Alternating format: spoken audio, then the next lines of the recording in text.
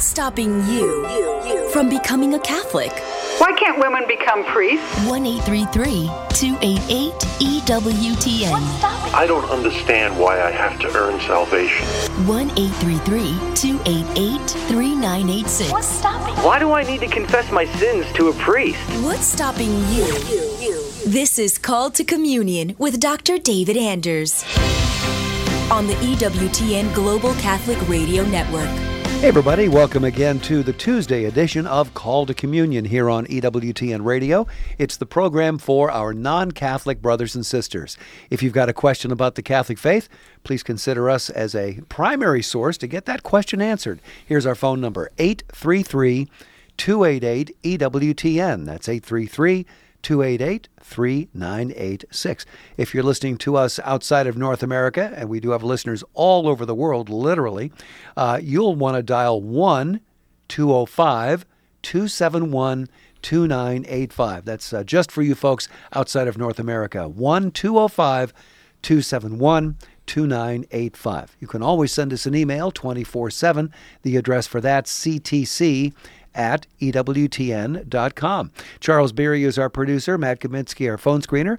Jeff Burson handles social media for us. If you want to ask a question via YouTube or Facebook, we're streaming there live right now on this Tuesday afternoon. Just put your question in the comments box. Jeff will see that. He'll shoot it to us here in the studio. Hopefully we can answer your question on today's program. Again, the phone number 833-288-EWTN. I'm Tom Price along with Dr. David Anders. Tom, how are you today? Very well, sir. How are you? I'm doing decent, thank you. How's your Advent going? It's kind of early on in Advent. You're trying to do a few extra things Advent-y, but, Good for you. Yeah. Glad to hear that. Here's an interesting email from Gabriel. This is a very personal question for you, David. Dr. Anders, recently you mentioned how your evangelical faith prior to your conversion was making you unpleasant and uncharitable in your thoughts. I really felt that comment. As a seeker, it's been something I have sensed but have been unable to articulate for a very long time. Do you have any more resources I could explore to investigate this further? And can you elaborate more? Thanks, Gabriel. Yeah, thanks. So let me do the elaboration first, and then I'll talk about the resources. So, look, I don't want to suggest that Protestants are uncharitable. That's obviously not true. And I grew up in a very wonderful home. I had wonderful, loving parents. I had wonderful, loving grandparents. I had some very few mentors and models that were very decent people in my life who were charitable individuals. So absolutely Protestants can be charitable people. But at the heart of some versions of Protestantism and the Calvinism within which I was raised, there is an intense kind of tribal identity with the idea that I'm on the inside and you're on the outside. And in fact, I once worked at a fundamentalist Bible camp where we sang this song with the children. I'm not going to sing it, but I'll state the lyrics. One door and only one, and yet its sides are two. I'm on the inside. On which side are you? Like that. I'm on the in and you're on the out. That was a big part of the tradition. That'd make you kind of smug, wouldn't it? It makes you very smug. And the Calvinist doctrine of predestination and election and the idea of, the conversion as a psychological moment that you can identify on a map, and distinguishing the world between people who have had that kind of psychological experience of conversion and invited Jesus into the heart versus those that haven't, and one group's going to heaven, the other group's going to hell. That whole us-them kind of mentality is really woven very, very deeply into the tradition, and motivates a lot of their evangelizing and missionary activity. The goal of going out there and converting other people and making them like us is a big, big, big part of the tradition. At least it was when I grew up. And you hold that in concert with the idea that morality, however important, and they do think it's important, I don't want to dismiss that, morality, however important, is not what constitutes you a child of God. It's not what makes you right with God. It's not on the basis of morality that you'll be saved. God's not going to let you into heaven because you are a good person. That's very much part of the Protestant system. And so it leads to this, I think, perverse outcome. That if I'm dealing with other human beings, it is ultimately less important that I'm a good person or that they're a good person. and more important, that I get them to sign on the bottom line, so to speak, and become a card-carrying evangelical Protestant. At least that they profess Christ in their heart and believe that God raised him from the dead and have a conversion experience, that sort of thing. That takes priority over the actual pursuit of virtue. And this first came home to me powerfully when I was in college. I was a Protestant. I went to Wheaton College in Illinois.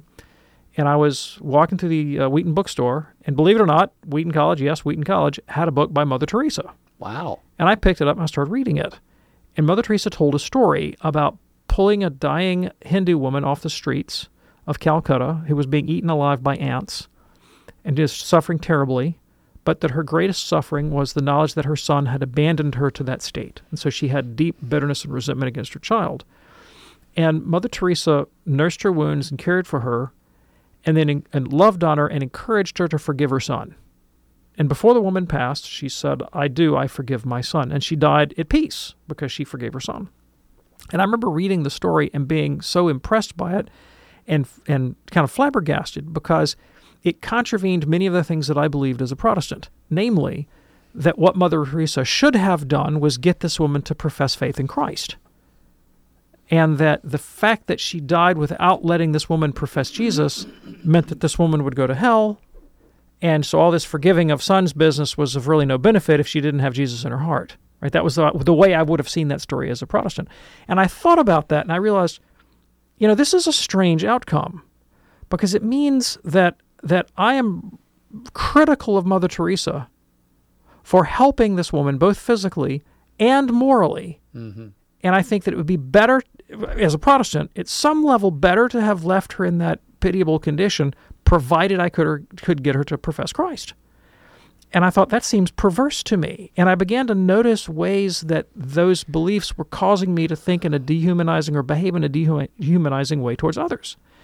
When I would proselytize without a regard for an individual's inner life or their social situation or their real felt spiritual or emotional needs, just with an aim to get them to sign the bottom line and get another feather in my cap. And I began to realize that it was making me treat people in an instrumental, objectified fashion. And I thought that was really reprehensible. And so in that respect, my Protestantism was actually making me a worse human being. Wow. Now, did I say that it does that to everybody? No.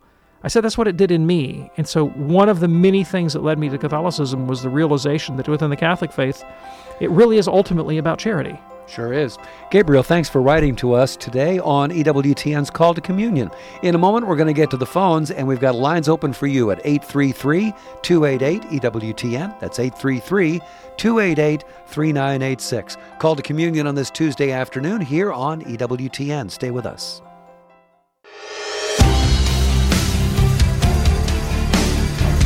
Calls are coming in, emails are coming in, YouTube questions are coming in, Facebook questions are coming in.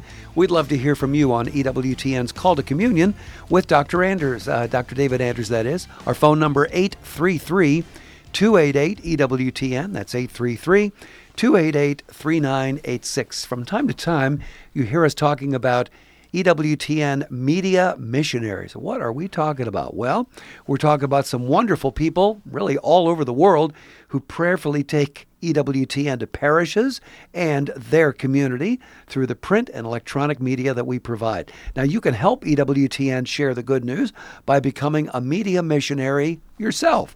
Here's what to do. Visit EWTNmissionaries.com today. That website, EWTNmissionaries.com. Join us in sharing the eternal word with the world.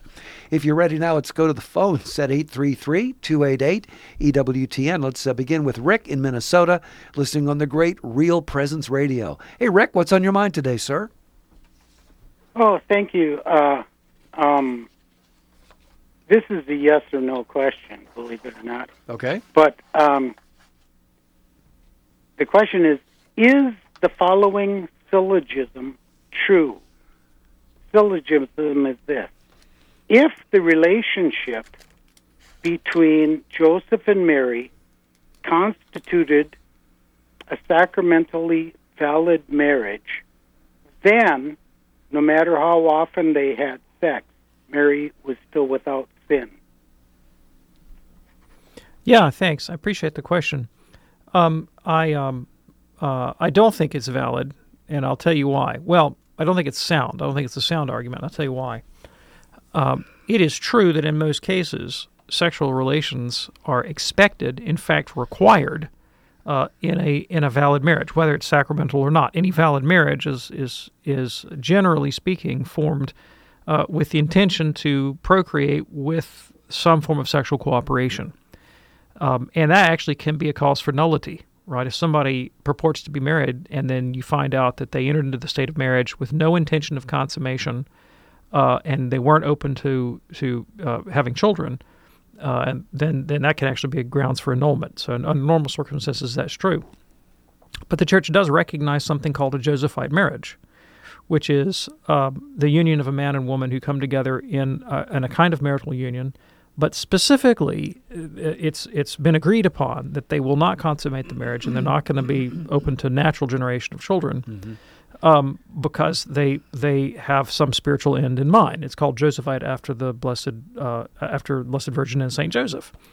Now, in this particular case, Mary and Joseph have both taken vows of virginity. Well, at least Mary had taken a vow of virginity, and Joseph had at least taken a vow of continence, right? And so it wouldn't have been a sin against one another insofar as they were married, but it would have been to break a very solemn vow that they took to God. So I think it would have been sinful, but on other grounds, not the grounds that they were, married or not married. Okay. Is that helpful for you, Rick? Somewhat.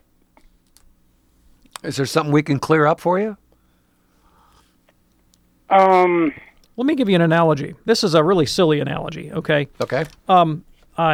Let's say when I married my wife, I said, look, I'll marry you, but you only want to live in, I don't know, you want to move to Ohio. She doesn't want to move to Ohio. I'm just picking this at random. Sure. And so I promise you that if you marry me, we'll move to Ohio. Okay? Okay. And we get married, and then I say, I'm not moving to Ohio. Okay. Right? Well, there's nothing intrinsically wrong with not moving to Ohio, right? But it would be wrong in this case because I was violating a vow. Yeah. Right? And so, there's nothing intrinsically wrong with spouses having sexual relations. In fact, that's what they're normally supposed to do. Yeah. Unless they vowed to one another not to, and vowed to God in a solemn way that's binding. Rick, thanks so much for your call. That opens up a line for you right now at 833-288-EWTN. A good time to call because we have 3 lines open right now. 833-288-3986. Tom listening to us in Twinsburg, Ohio on AM 1260 The Rock. Hey there, Tom. What's on your mind today, sir? What is the morality of lawsuits? I believe I know that St. Paul says we're not to engage in lawsuits, but if somebody grievously wrongs you, are you supposed to say, well, I'll just eat it and live in destitution for the rest of my life because this person cost me $500,000 and I can't sue him to get it back? Is that what the church says? Thank you. I appreciate the question. The church does not say that you can never pursue a lawsuit. No, it does not. And when you look at what St. Paul has to say, there's a very specific context. Paul is talking about conflicts between believers in Corinth and the scandal that would emerge if they took their case to the civil court, right? Okay. And he says, don't you have people in Corinth that are competent to judge these kinds of cases? So first of all, he's not saying categorically you can't go to law. He's advocating if there's a way to resolve this by mediation through the church, that's preferable. Okay. Okay. And particularly with respect to the sin of scandal, I think today in the 21st century, if two people who both happen to be Christians were to go to the civil court and sue one another, that would not be particularly scandalous, right? In the way that it was in the first century. Also, to the charge, isn't there someone competent to judge this in your church? I think that very often today we would have to give the judgment, no, there isn't someone competent to judge this within the church. And I'll tell you a story. This is a true story. In the Catholic Church, we still have church courts, But they don't adjudicate these kinds of cases. The church doesn't adjudicate monetary damages arising out of civil torts. We don't do that anymore at all. There used to be a time when the church did, but we don't do that at all anymore. Church courts handle matters only that pertain to ecclesiastical law. I see. Okay, and there are cases where you can file a canon law lawsuit against people, and I've known it to happen, right? But most of these kinds of civil cases would not be brought before a church court.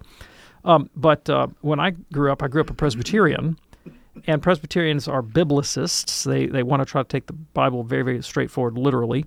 And so there was a period early in my life, in my home church's history, when they attempted to do this. They attempted to adjudicate civil cases between litigants rather than have church members go to law in the civil courts. And my father was an attorney, and a very good one, because he had expertise in that area. They asked him, would you serve on the tribunal that oversees this kind of litigation and seeks to mediate conflict? And I remember my dad was telling me the story, and I knew where he was going. And I said, wait a minute, let me ask you. Before you tell me the end of the story, you're getting ready to tell me what happened. And I'm going to guess that the church court told the wounded person to forgive, and they vindicated the criminal. And he said, that's exactly what happened. Wow. Right, that's exactly what happened.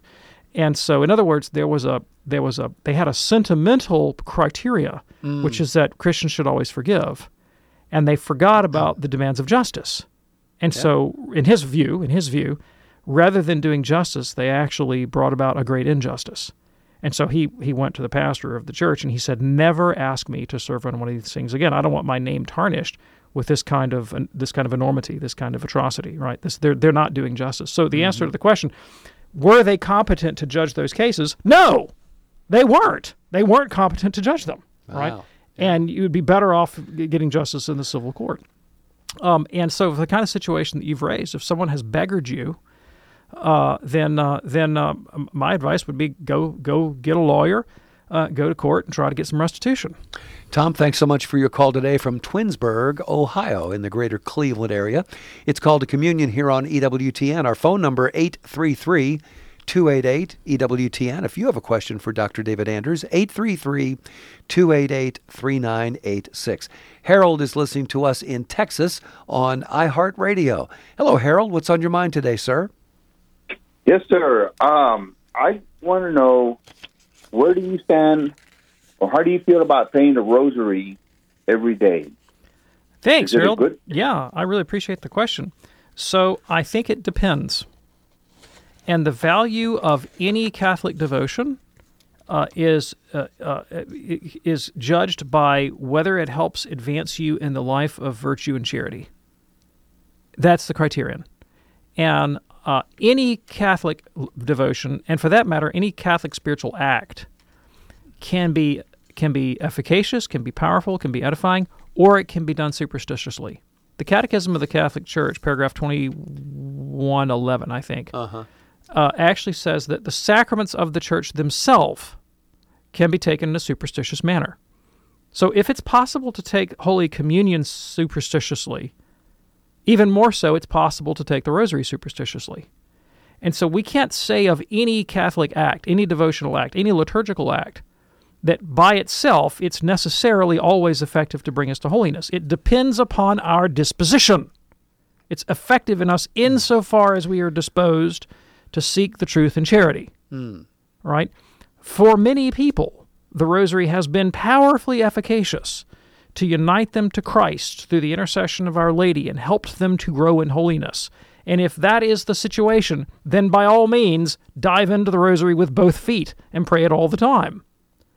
However, I personally have also seen it happen that I'm not going to impugn the rosary, but I've seen devotionalists, right, that have their favorite devotion, who take it in a mechanical and superstitious way, as a way of lording it over others, as a way of distinguishing themselves from their neighbors with their self-assertive piety, who don't seem to develop charity or humility or holiness. I wouldn't say to such people, stop that devotion. I would say to them, reframe how you're using it. Reframe how you're using it. St. Francis de Sales, I think, is a great model and instructor in this. His book, The Introduction to the Devout Life, talks about this very thing. In the first few chapters of the Introduction to the Devout Life, St. Francis says, what is devotion? Is it praying the rosary? Is it fasting? Is it alms to the poor? And he says it's none of these things. True devotion is nothing other than the genuine love of God and neighbor. And whatever you can do that will bring you to the genuine love of God and neighbor is for you the right devotion, is for you the right spirituality. The Church has many devotions, many spiritualities. You find the one in your life that helps you the most to the imitation of Christ. If that's the rosary, go for the rosary. Famously, some saints lived by the rosary, others didn't like it. Therese of Lisieux, not a big fan of the rosary, right? John Paul II, huge fan of the rosary. Both of them came to holiness. There you go. Harold, thanks so much for your call today. Call to Communion here on EWTN. Deborah's watching us on YouTube this afternoon. Deborah says, hi, Dr. Anders, can you tell me why you chose Catholicism and not Orthodoxy? And if you know the answer here, why do most converts from Protestantism choose Catholicism rather than Orthodoxy? Sure. So several reasons. First of all, I think primarily because I tend to take Christ seriously in Matthew 16 when he talks about the role of St. Peter and the patron office in the church, right? That's a key Catholic doctrine, that Peter is the rock and he has the keys of the kingdom of heaven, and his successors, the bishops of Rome, also possess those keys. So the doctrine of the papacy is, of course, central to Catholic identity. That's not negligible, and I found the biblical and historical arguments for that to be compelling. I also I recognize that there are different ways to be Catholic, that it was open to me to not only be Catholic, but to say be an Eastern Rite Catholic. Maybe I could embrace the spiritual and theological patrimony of the East without renouncing the papacy. And I know Protestants that have converted to Catholicism, but in its Eastern rites. But I also considered the fact that this is just idiosyncratic to me. I'm a Westerner. Like I'm part of the Latin Patriarchate. Right? This is my culture, and so the heritage of Western civilization is Roman Catholic. And so I felt a great affinity to it from an aesthetic and personal dimension as well. So I think doctrinally, I thought that this is the appropriate place for me to be. Okay. But also, sort of my heritage spoke to that. The Pope he's the Bishop of Rome and has universal jurisdiction of the entire church. But he's also the Patriarch of the West, right? I also thought that there were some difficulties within Orthodoxy that I think are more or less insurmountable. From a theoretical point of view, and one of them is I don't think there's a principled way to distinguish between rival claimants to the title Orthodoxy. Right, there are at least three major schools of Orthodox identity. There's the Chalcedonian, the non-Chalcedonian, and the Nestorian branches of Orthodoxy. They all lay claim to the mantle of Orthodoxy and apostolicity and tradition. And yet they can't agree with one another because they don't have the same list of ecumenical councils, and there's just no way to get out of that circle. Right, and so without a definitive voice who possesses the keys that can ultimately validate, this is the correct list of councils, I don't see how you can adjudicate those disputes. Right, and so it's just arbitrary otherwise. Now I think there's a tremendous amount of value in the Eastern patrimony of the Church, Orthodox or Catholic. I'm really fond of a lot that I find in Orthodoxy. I'm fond of the liturgy. I'm really fond of the fathers. I'm fond of the theological and philosophical tradition. And so I don't do a very good job of this, but when John Paul said the church has to breathe with two lungs, I'm always, have an eye to try to filling that one lung that I want to get full, from the East. So it's a great contribution to the faith and to the world, and it's a spirituality that needs to be cultivated, but I don't have to be Orthodox to do that. And regarding why do most converts choose Catholicism rather than Orthodoxy? Is it because I don't have any statistics right now on the proportion of Protestant converts to Orthodoxy versus Catholicism. I can't pass judgment on that. Okay. But I think those that choose the Catholic faith do so for the reasons I just articulated. Very good. And Deborah, thanks so much for watching us on YouTube on this Tuesday afternoon. In a moment, we're going to talk with Vanessa in Woodburn, Oregon, Carrie in Illinois, and hey, look at this, a line available for you. How about that? 833-288-EWTN. That's 833-288-3986 for Call to Communion.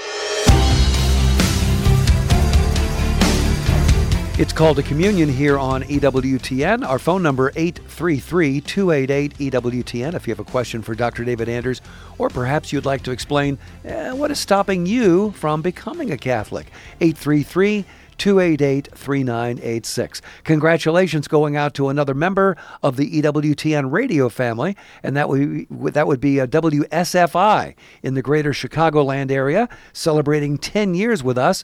They're on an FM station. They're on a great big AM station. Congratulations to Angela Tomlinson and everybody at WSFI from your friends here at EWTN Radio. Congratulations.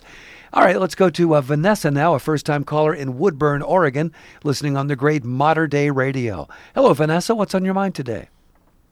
Hello. I was just wondering if you are not a Catholic and you take the Eucharist in the Catholic Church, is that a sin? Yeah, thanks. I appreciate the question. So, first of all, the Church does not invite Protestants generally to partake of communion in the Catholic Church. Except in one rare circumstance, and that is if the Protestant in question is in danger of death and has Catholic faith in the sacraments. So if the Protestant holds what the Catholics teach about the Eucharist to be true and is personally in great danger of death, then the Church would admit that Protestant to communion. But that's obviously very rare. Sure. Now, it sometimes happens that a Protestant might go to communion in the Catholic Church in ignorance of the Catholic teaching and do so with a clean conscience and a good will. And I would say that such an act of communion would be inadvisable, not prudent, but not necessarily sinful because the person acted in ignorance. They didn't do it deliberately. They weren't doing anything wrong on purpose. So the question is, why does the Catholic Church not admit Protestants normally to Holy Communion? Well, there are a couple of reasons. Let's get one misconception out of the way right away. Sometimes you'll hear Catholics say, well, you can't go to communion because you don't believe in the real presence. That's not the reason. That's not the reason. There are plenty of Catholics that believe in the real presence who shouldn't go to communion. Right? That's just not a sufficient explanation. The reason that some Catholics themselves can't go to communion is if they have knowledge of grave sin and they have not yet had access to sacramental confession. Right, so St. Paul tells us that if we go to communion unrepentant, then we are doing ourselves no good. We're actually harming our spiritual lives, right? And this is because Catholics view what communion is, its very nature and function, differently from Protestants. For Protestant, communion is just a reminder of God's undifferentiated, inexhaustible goodwill towards us, that Christ died for us and loves us and wants to bring us to himself. Now, all those things are true. But there's something else for a Catholic going on, that communion is part and parcel of an act of sacrifice. The very word host, which is what we mean, the word we use for the communion wafer, the very word host comes from the Latin word that means sacrificial victim, right? And we think that in going to communion, we're making an offering to God, and unlike the Old Testament sacrifices where you had to be ritually pure on the outside, the sacrifice of the New Covenant is a sacrifice of our interior life that's made pure in holiness. That's our essential act of worship. And so having that interior life adequately purified and cleansed and reconciled to God is necessary to make that act of sacrifice in a worthy manner, right? And the Church has authority to adjudicate that question, to determine whether or not you're worthy to go to communion. And the forum for doing that is the confessional. Catholic priests have the right and the duty to judge the consciences of Catholics. So if a Catholic presents himself for confession, the priest can form the judgment, this person is contrite, I absolve them, they can safely go to communion. Precisely because the Church does not judge non-Catholics. I want to get this really straight. Right? When we say you can't go to communion, we're not judging you. We're doing the opposite of judging you. The Church judges that some Catholics can go to communion and some Catholics cannot go to communion. She refuses to make that judgment about Protestants, because they are not subject to the Church's jurisdiction, because they don't have access, they don't avail themselves of the confessional. Then the tribunal that judges their fitness for communion is not active. And so it's not safe for them to go to communion, right? Because this is an act of holy sacrifice. Yeah. What if a sinner presents himself for communion, with a bad conscience and no desire to amend his life, and the Church has had no ability to adjudicate that question? Well, we're not doing him any favors. Here's another reason why it's inadvisable for Protestants to go to communion in the Catholic Church. The act of communion in the Catholic Church is not just a testament to my personal relationship with Jesus. It is, in fact, a corporate act. It is an act that signals my belonging to a corporate body, namely the institutional Catholic Church. By going to communion, I am signaling my agreement and my adherence and my submission to the Catholic faith. I'm saying by my actions, I believe everything that this church teaches, and I submit myself to its authority. That's what the act means. That's not what it means for Protestants. Many times when a Protestant goes to communion, he simply means, this is me and my private Jesus. That's not what it means for a Catholic. It's not me and my private Jesus. It's me and the church that is his body. And so when a Protestant presents himself in the Catholic Church for communion, he is saying ritually, I believe the Catholic faith and submit to its authority. But why would we want to encourage people to testify against themselves in that way? If the Protestant does not believe the Catholic faith and does not submit to its authority, then it makes no sense for him or her to partake of the rite that declares to the world, I agree with this faith and submit to its authority. Now, there is a pernicious reason why a Protestant might want to go ahead and commune anyway, and that is because the Protestant wishes to insist that there is no substantial difference between Catholicism and other forms of Christianity, that he wants to, by his act of communion, wishes to signal his belief that his Christian faith is on a par with the Catholics and there's no substantial difference, and Catholicism is just one denomination among many. In that case, what he is doing is not communing with Christ, he is registering a protest vote against Catholic theology. Mm. You follow me? Yeah. And so that would be disingenuous. Mm-hmm. So it's for a Protestant to not receive communion in the Catholic Church does not mean that that Protestant is cut off from Jesus. He may very well have Jesus living in his heart, right? So we're not saying that you're going to go to hell or you're not close to the Lord. None of those things are implied, right? I've given the reasons why, right? Finally, I would say there might be a form of superstition in the Protestant's desire to receive communion in the Catholic Church if the Protestant thinks that by receiving communion, just in virtue of the ritual act, that I'm somehow like getting pumped up on Jesus' power, right? That just the fact of communion itself is sufficient to do that. And that would be a misunderstanding of the rite of communion, because the Church teaches that, yes, there is supernatural power there, mm-hmm. but to access that, to make it effective in my life, I must have the proper disposition. And that proper disposition is Catholic faith towards the sacraments, believing everything the Church teaches, submission to its authority, and the proper desire to amend my life. But if you have all those things, if you have Catholic faith, if you have a desire to submit yourself to the Church's authority and to become holy in the way the Church teaches, then why not just go ahead and become Catholic? Absolutely. Vanessa, we hope that's helpful for you. Thanks so much for your call from Woodburn, Oregon this afternoon. Call to communion here on EWTN. We have a praise report from Angie watching on Facebook this afternoon. Angie says, my catechumen group of 70 were initiated into the church this weekend. I am so excited to be on this journey, and I ask that y'all pray for us. Thank you, Dr. Anders. Again, that's from Angie in North Carolina. Well, to take a phrase from my mother, hot diggity dog. Yeah. That's great news. Thank you so much. Welcome home, Angie. Glad to have you on board here. Call to communion on EWTN. Diana's listening in Tampa on the TuneIn radio app. Hello, Diana. What's on your mind today? Thank you so much. Thank you, David. Yes, I have a question. I was talking to my husband last night, and something came up on the news about this guy who, so many years after, he confessed to his daughter that he was a bank robber. He was a thief, and nobody could know this. And then he died. He passed away, so his daughter was saying this on the news. And so my husband said, I said, well, if he didn't pay here, somehow he's going to pay before. I just said, I don't know. I said, he's going to pay at the end of his life. I mean, he's probably already in purgatory. I don't know. I just said it like that. And my husband was, well, how did you know that? He probably repented, and he may go to heaven because Jesus said that's the thief on the cross. He's going to paradise, blah, blah, blah, all we know.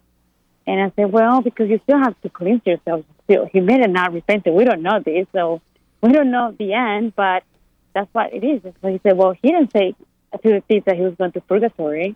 on the cross. He didn't say he had to go through something. He said, well, he didn't have to. Yep, I can help you. I can totally help you.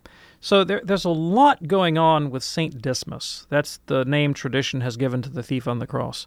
There's a lot going on with St. Dismas that our Protestant friends fail to notice. First of all, St. Dismas did not simply make an act of faith. See, the Protestant position is you can get saved by making an act of faith alone. That's not what Dismas did. He didn't simply make an act of faith. I want you to consider all that Dismas did when he was dying on the cross. First of all, Dismas made an act of tremendous humility. That's an act of virtue, right? By saying, Lord Jesus, remember me when you come in your kingdom. Dismas bore witness to the authority of Christ before others, rebuking the thief who was criticizing Jesus. Mm-hmm. Dismas submitted both to divine providence and acceptance of the punishment meted out against him, saying, I'm getting what my deeds deserve. Now, Catholic position is if a criminal accepts the judicial punishment against him as just, that act of acceptance has expiatory value. It is, as it were, like a kind of purgatory. So it is very possible for a criminal who is in the penal justice system to experience that civil punishment in a way that makes it count as atonement for sin. Now, if you do that, if you do penance in this life adequately, you don't go to purgatory. And everything that we know about St. Dismas on the cross suggests that that's exactly what he did. He did make an act of faith, but he also made an act of humility. He also accepted the punishment against him as expiation for his sins. He bore witness to Christ. I mean, he did a ton. A lot. And for that reason, Christ was able to say to him in justice, you will be with me today in paradise. It wasn't by faith alone. Okay. We hope that's helpful for you and for your husband as well, Diana. Thanks for checking in today in Tampa. It's Called to Communion here on EWTN. Be sure to join us for EWTN News Nightly tonight, 9 p.m. Eastern on EWTN Radio and Television with Tracy Sable. Some of the stories we're following, several university presidents are on Capitol Hill today facing questions about anti-Semitism on campuses. Plus, Israel pushes further into southern Gaza. You may have heard about that. They're now looking to go for the whole country there. We're going to bring you the latest on the offensive and evacuation efforts. Again, that's EWTN News Nightly, tonight, 9 p.m. Eastern on EWTN Radio and Television. Sackett is watching us on YouTube this afternoon. Sackett says, is it a mortal sin to vent, complain, or grumble to yourself about something or someone? It's technically not slander or gossip, since you're really talking to yourself, not to somebody else. Yeah, thanks. So it wouldn't be the sin of slander or detraction or calumny, but it could very well be the sin of ingratitude. Oh. Right, could be the sin of ingratitude. Could be the sin of failing to accept divine providence. It's also psychologically a bad idea. Right, so if you consider, like, what is the end of psychotherapy? You go to your therapist.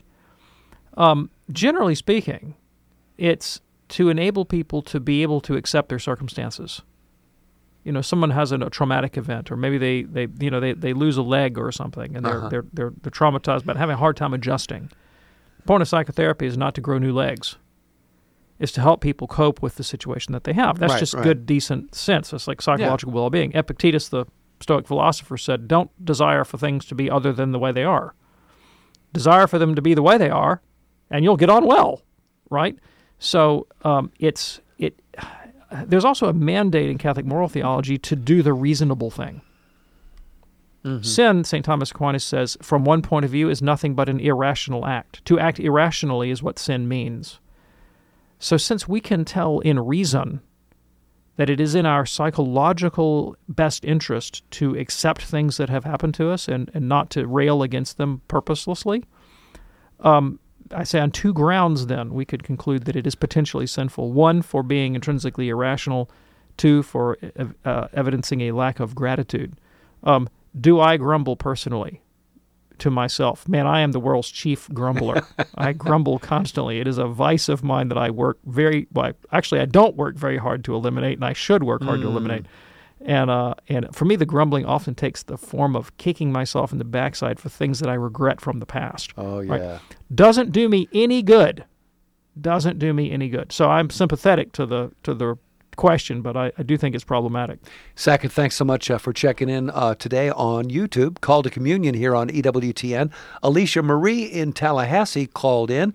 Alicia Marie says, Dr. Anders, I wasn't really raised with much religious education outside of a relationship with Jesus. So what is meant by the term Protestant? Yeah, so the term Protestant first emerged in the late 1520s to describe people that followed the theology of Martin Luther against the teaching of the Catholic Church. So the Catholic Church has been around for 2,000 years, but there was a movement in the early 16th century in Germany, spearheaded by a monk named Martin Luther, to protest against certain Catholic doctrines and practices that eventually became a new ecclesial organization, a new kind of church. And so you would probably know the offshoots of this movement in things like Presbyterianism, the Baptist Church, maybe the Bible Church or the non-denominational church down your street, or the Episcopal Church or the Methodist Church. All of those are examples of what we call Protestant churches because they're an outgrowth of the protest movement that was initiated by Martin Luther in 1517, and then the term Protestant began to be applied to those who followed him in the late 1520s, early 1530s. So it's Christians that are not Catholics and they're not Eastern Orthodox that tend to follow the teaching of Martin Luther or his associates. That's what the word Protestant means. There you go. And Alicia Marie, thanks so much for calling today here on EWTN's Call to Communion. Interesting, kind of a tough question here from Derek. Derek says, I cannot help but think the Roman Catholic Church is disintegrating and collapsing under the same pressures that are causing what appears to me to be the same pressures that are causing the collapse of Western civilization. What are your thoughts about the state of society and the church? Yeah, thank you. So the Catholic Church is actually growing contemporaneously and quite substantially. But most of the growth is happening in Africa and Asia. So the absolute numbers of Catholics just keeps going up and up and up, and the rate of growth is highest in those places. It is having a difficult time in Europe, very difficult time in Europe, and a pretty difficult time in North America. And we're losing more Catholics than we're gaining in North America, and they've lost them in Europe by and large. So there are problem areas, but Catholicism in general, the world over, is actually in a growth phase right now. You wanted to know if I thought the disintegration of the church, and I'll just limit that to Europe and North America, is related to the disintegration of Western civilization. Well, absolutely, 100%. I mean, since the history of Western civilization is thoroughly Christianized and is wrapped up with Christian identity and the Catholic faith, yeah, the two kind of go hand in hand. As you dissolve the institution of Christian culture from Western civilization, and you don't fill them with something that meets the spiritual void that was left behind, yeah, you're going to have that problem, sure. There you go. Derek, thanks so much for your email. Savannah's calling in. She is a first-time caller from Oklahoma, listening on the great Oklahoma Catholic Broadcasting. Hello, Savannah. What's on your mind today? Hi, I just had a question. So my fiance has not been to confession in over 10 years, and I've been with him for the past 5, and he is a cradle Catholic. I hope that's not an offensive term. I wasn't raised Catholic, so that's just what they say. Sure. That's fine. That's fine.